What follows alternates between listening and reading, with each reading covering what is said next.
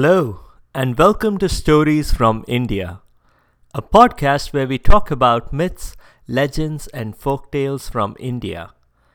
I'm your host, Narad Muni, and I'm a mythological character myself. I have the gift of eternal life and knowledge of the past, the present, and the future. By profession, I'm a traveling musician and a storyteller. So, the way I'm doing my job is by podcast. This week, we are going to learn about Ganga. The river Ganga is a goddess and she has a very interesting story. You'll hear what happens if you pierce the fabric of the universe. And if your pet horse wanders off, it's best not to accuse a meditating stranger of having stolen it. You might recall the story of Vaman, the avatar of Vishnu we covered recently in mini episode 37.5. If you haven't, here's a quick summary.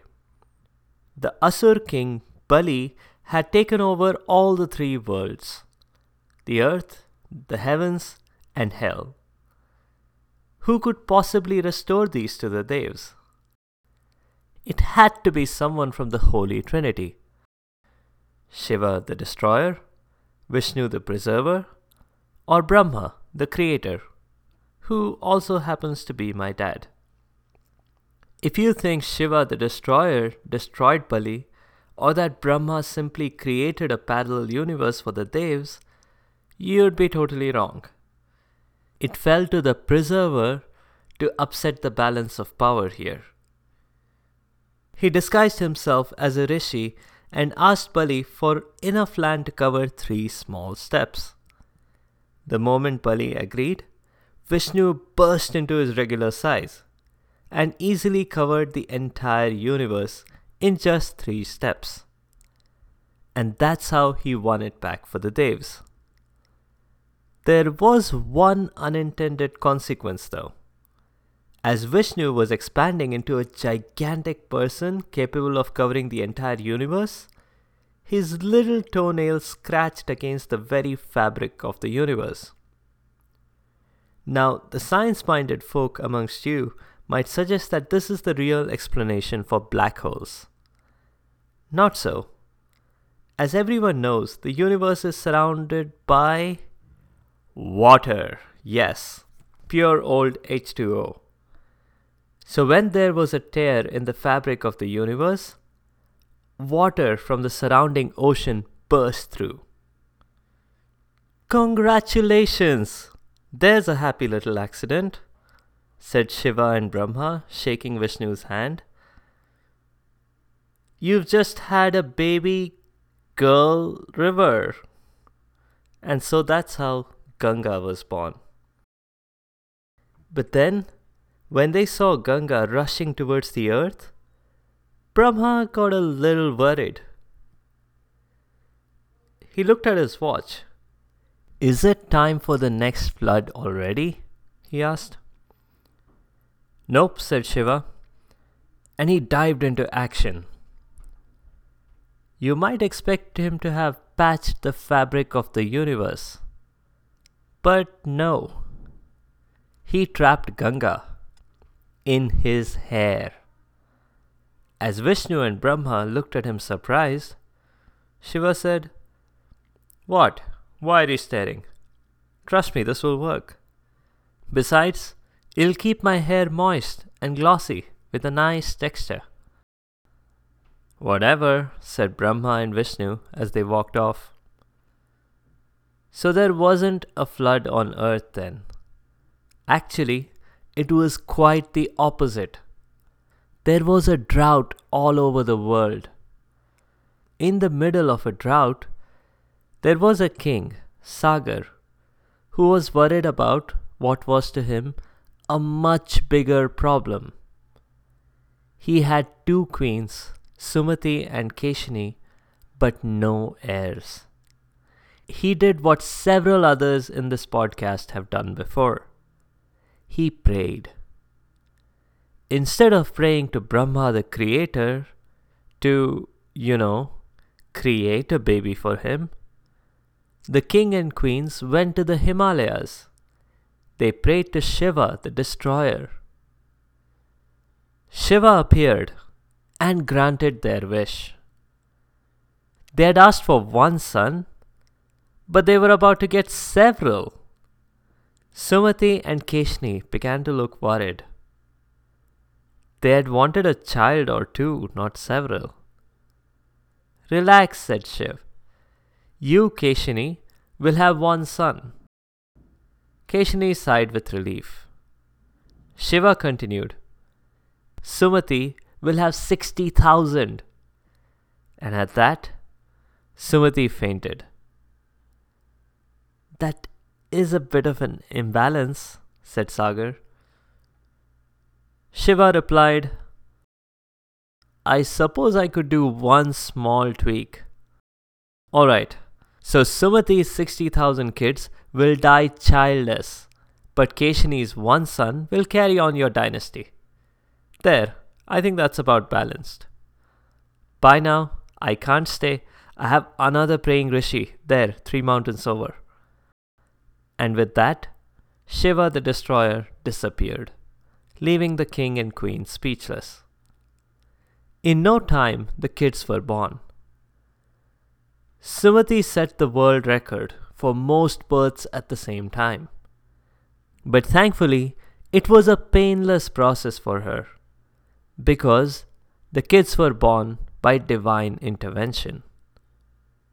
The kids grew up all strong and intelligent and everything. But Keshini's son was quite the brat. He was downright evil. Thankfully, though, his son was the perfect gentleman. Many years passed, and then King Sagar did the Ashvamedh. That's a ritual to try and expand the kingdom. The idea is that a horse is let loose. Wherever it wanders, the king of that land either gives up his land or fights. We had previously prominently featured this in episode 7, Kingdom by Horse. King Sagar's horse wandered off a long distance. It was followed by Sumati's 60,000 sons. The horse eventually wandered next to a meditating rishi. If you've been listening to these podcasts, that should not surprise you. Rishis were the number one profession in ancient India, and meditating was the number one pastime. This rishi, whose name was Kapil, was a particularly powerful one. But Sumati's sons did not know that. They made a big mistake. They accused Kapil of having stolen the horse. A completely baseless accusation. Kapil looked like he hadn't even moved at all. He even had creepers growing on him. But the boys persisted. They poked at Kapil until Kapil suddenly opened his eyes. And that was a mistake. Kapil was like Cyclops from the X-Men. When he opened his eyes, there were optic blasts all around, destroying all 60,000 of Sumati's sons. Strangely, the horse was spared. When Sagar's kids did not return, he sent his grandson after them. Well, the grandson found 60,000 ghosts wandering around, suffering. But there was nothing he could do about liberating them. He prayed to the gods, but there was no answer, and no voicemail either. Ultimately, on his deathbed, he made his son promise him that he would do everything in his power to find a solution. Well, the son couldn't, but he did the next best thing. He made his son promise him the same thing. That son, Bhagirath, had an idea. He prayed to Shiva just like his ancestors had done. But this time, it worked. Shiva had an elegant solution. I can fix that, and what's more, I can also solve your drought problem.